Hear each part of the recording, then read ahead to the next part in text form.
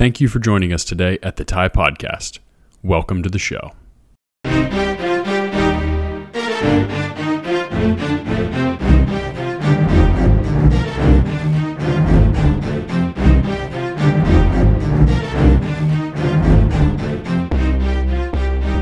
Now, before jumping into the holes in my review, here are three core takeaways I have on Crystal Downs. Number one, modern green speeds have somewhat belittled the genius of Mackenzie's wild designs. Number two, the good stuff at Crystal Downs is truly special and some of the more unique golf I have experienced. And number three, I left Crystal Downs less impressed than I had expected going in, but there's more to the story than the golf course being simply overrated, so listen on to find out more.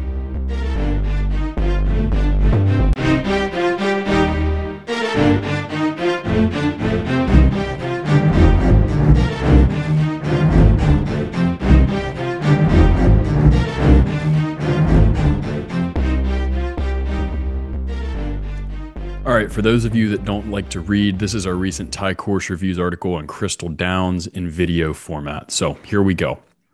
There's simply no golf shots to be hit right now at Crystal Downs in the depths of the Michigan winter. So in lieu of getting the chance to play it, let's talk about what it is like to play it and my experience doing so last summer.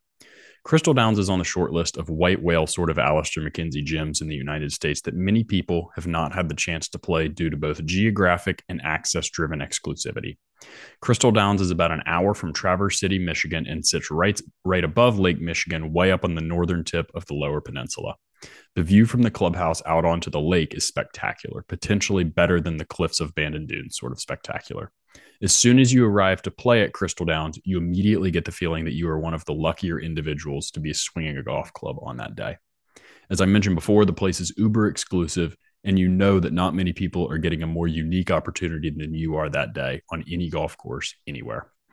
Now, before jumping into the holes in my review, here are three core takeaways I have on Crystal Downs. Number one, modern green speeds have somewhat belittled the genius of Mackenzie's wild designs. Number two, the good stuff at Crystal Downs is truly special and some of the more unique golf I have experienced. And number three, I left Crystal Downs less impressed than I had expected going in, but there's more to the story than the golf course being simply overrated, so listen on to find out more. Okay, number one, starting out with the experience of the greens at Crystal. This is something I've seen consistently at Mackenzie's courses and have a rather strong take on. As an architect who is revered as much as any, and for good reason, I believe there is a hesitance to mess with anything Mackenzie has done. Often, I believe people aren't willing to even talk about where great architects' courses could be better. And maybe I'm being excessively bold here, but this feels to me like the classic, don't allow good to be the gatekeeper of great, or in this case, more realistically, it should be don't allow great to be the gatekeeper of even more great. There are two important forces at play when we play golf that we can't really do a lot about, physically speaking. Those are gravity and friction.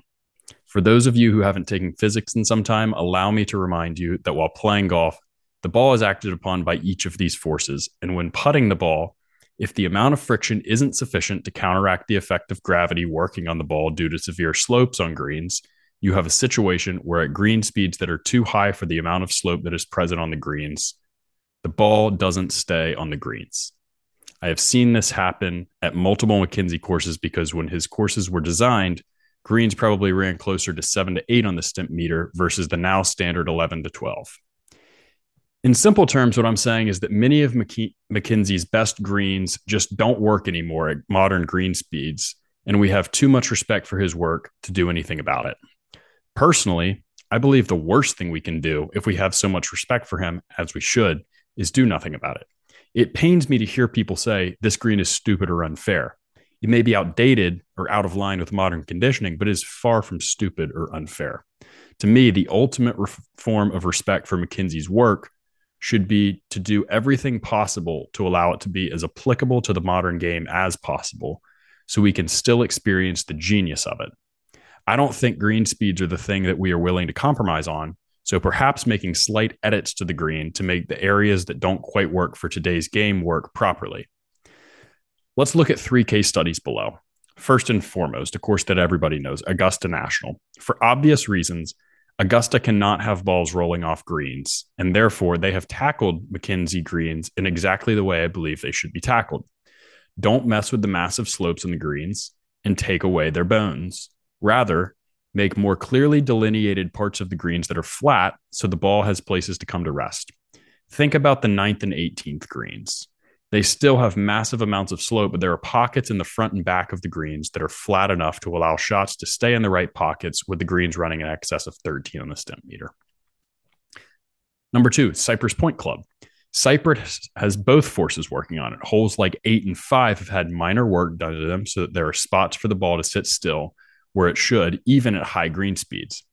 Holes like 1, 4, 9, and 18 have not. And I've seen days where those important forces of gravity and friction, as we discussed, get the better of the greens when they're running too fast and the ball truly will not stay on the green.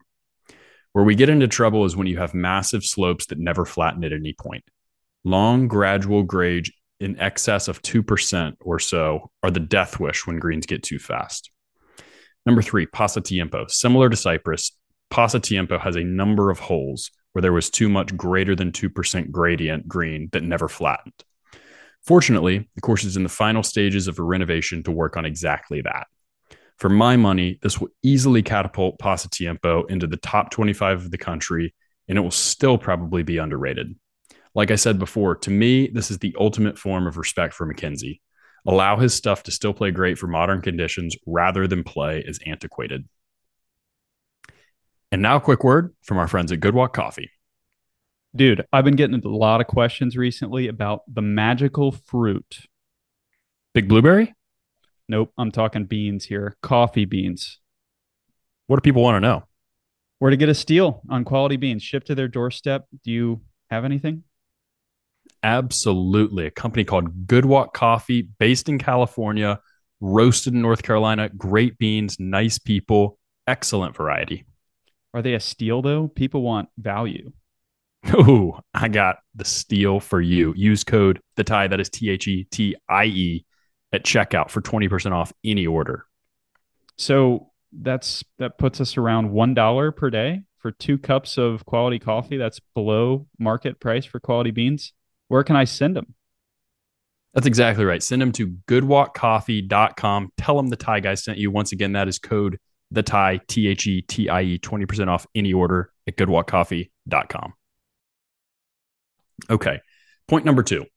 Now that I've been very upfront about where I think Crystal Downs could be better, let me explain the things that I loved about the course. I have already made mention of the setting. It is surreal.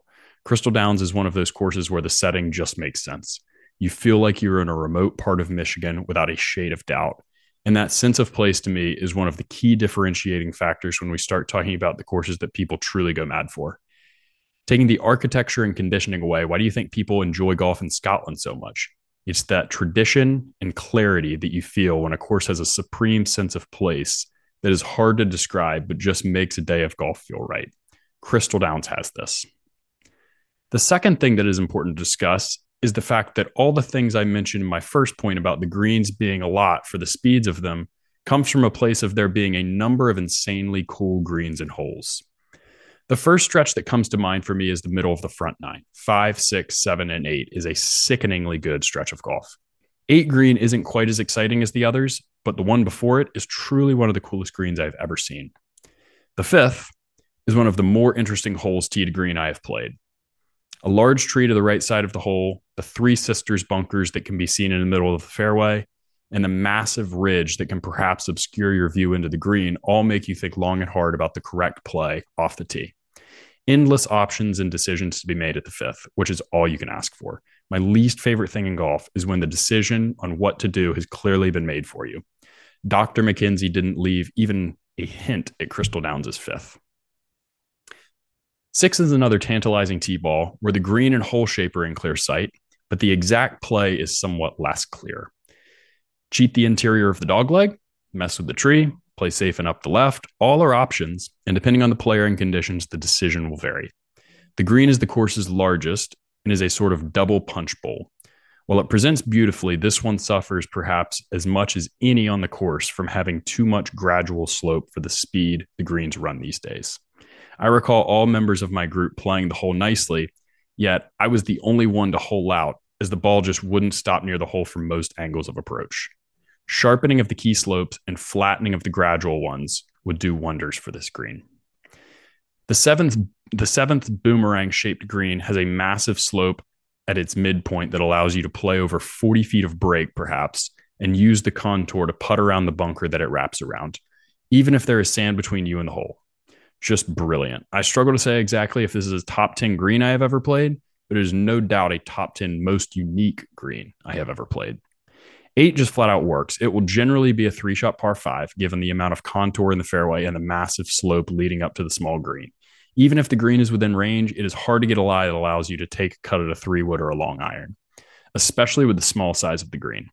I've never loved 3-shot par 5s, but if you're going to have one, a smaller green is the way to go, in my opinion, because it forces sound decision making on the second shot. And this is exactly what Mackenzie did with Crystal Downs' 8th. The second stretch of holes at Crystal that I found to be just all world is the 14th through the 16th. While the beginning of the back 9 left me longing for more, the middle of it was just top class golf. I loved every shot on this 3-hole stretch and will try to articulate below the reason for that. The 14th hole gave me the feeling that I was at Pine Valley, maybe somewhere in the heathlands of the UK or the Netherlands. A feeling of seclusion and tranquility greet you at the short par 3 14th, which houses the course's smallest putting surface. The infinity view of the green over the heather that covers the entire landscape you hit over creates an optical illusion on this hole that is more than sufficient to make the shot feel like it needs to be much more exacting than it actually does. I absolutely love subtle forms of challenging a golfer, and this is a great example of that. The 15th, a near drivable par 4 with a green that is perfectly matched to a short par 4 with a rumpled fairway. Small but not tiny, with plenty of undulation that makes the second shot interesting. This hole makes you be very honest with yourself about your wedge game. Are you good enough to hit it within 50 yards of the green and still be able to control a mini wedge shot to a pin that is likely sitting on some sort of a perch? Or are you better off laying back to a full wedge distance? 16 is such an attractive par 5 in every way. Once again, the native grass that frames the hole adds so much to the aesthetic, just like the 2 holes before it. The fairway bends left to a ridge line where you know the view of the green will be revealed once you hit your second shot over it. And the green sits up against a tree line and is well protected by bunkers that force high-level execution if you decide to go for it in 2. This is a simple hole, but it is classy. The 3, 4, 5 stretch of holes, 14 through 16, make for one of my favorite 3-hole stretches anywhere, as the feelings of remote Michigan are perhaps best felt on this stretch of the golf course. Okay, point number 3. Finally, let's cover the core reasons I did not leave Crystal Downs quite as jacked up about it as I expected to be. First and foremost, my expectations for Crystal Downs were sky high. A perennial top 25 course in the United States by almost any ranking system, a Mackenzie gym whose competitive set was essentially Pasatiempo, Cypress Point, Palmetto, and Augusta in terms of the Mackenzies I knew going in. And finally, a course that people speak of in our often all too excessive golf talk of being like a visit to a Mecca. I really thought it was going to be one of those days that just hits you completely differently and makes you think you won't have another experience on a golf course that good for a very long time. But unfortunately, that just wasn't quite my reaction. I do believe so much of my feelings of disappointment come from a place of what if, which is to say I struggle to look at a course like Crystal, or any for that matter, and not think about what it could be if things were really dialed in versus where it is currently at. As discussed ad nauseum, the greens just need to be reconsidered in a few spots. Modern green speeds don't allow the course to be what it should be, and that's a shame. A hole I didn't make any mention of before is the 11th. This is a cool hole at face value, but the day I played, at the speed the greens were running, anything that didn't sit on the very back shelf, which is maybe 6 to 8 yards deep, was not only going to run off the front tier of the green, but possibly 60 plus yards down the hill in front of the green as well. Now, before you assume I had a bad experience with the hole, I made a gritty 3 with an up and down to the back pin we had. But unfortunately, both of my playing partners got the full treatment of their ball rolling all the way off the green multiple times and never got to finish the hole. I found it to be just a bit much. The last thing I'll call out is something I talk about all the time. And before I get into, I want to put my hand up and say, maybe I just caught Crystal Downs on the wrong day. But maybe the most important thing for me with golf courses is the marriage between conditioning and architecture. I've talked about the green designs and speeds. What I haven't mentioned is the softness of the fairways and how much this took away from the enjoyment of them, given how well bunkered many of the holes are and how much topography the land has. What makes links golf so good? It's the rumpled ground and the fact that the ball scurries along it. Crystal Downs has tons of interesting land movement throughout its fairways, but unfortunately, the ground just presents too softly for this land to really play as fun as it should.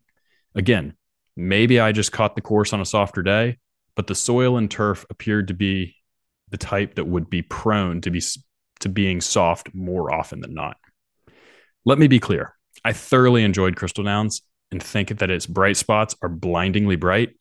The sense of place, its best greens, its cooler holes are all wonderful parts of the experience of getting to play there. I just think there's some things that could be better and left me feeling like Crystal Downs was not one of Alister MacKenzie's top few courses like many would rate it as. As always, I am more than open to being told I am off the mark and welcome any and all feedback. Get in the game through all of our social media channels at thetiepodcast.com. Thank you for listening. Cheers.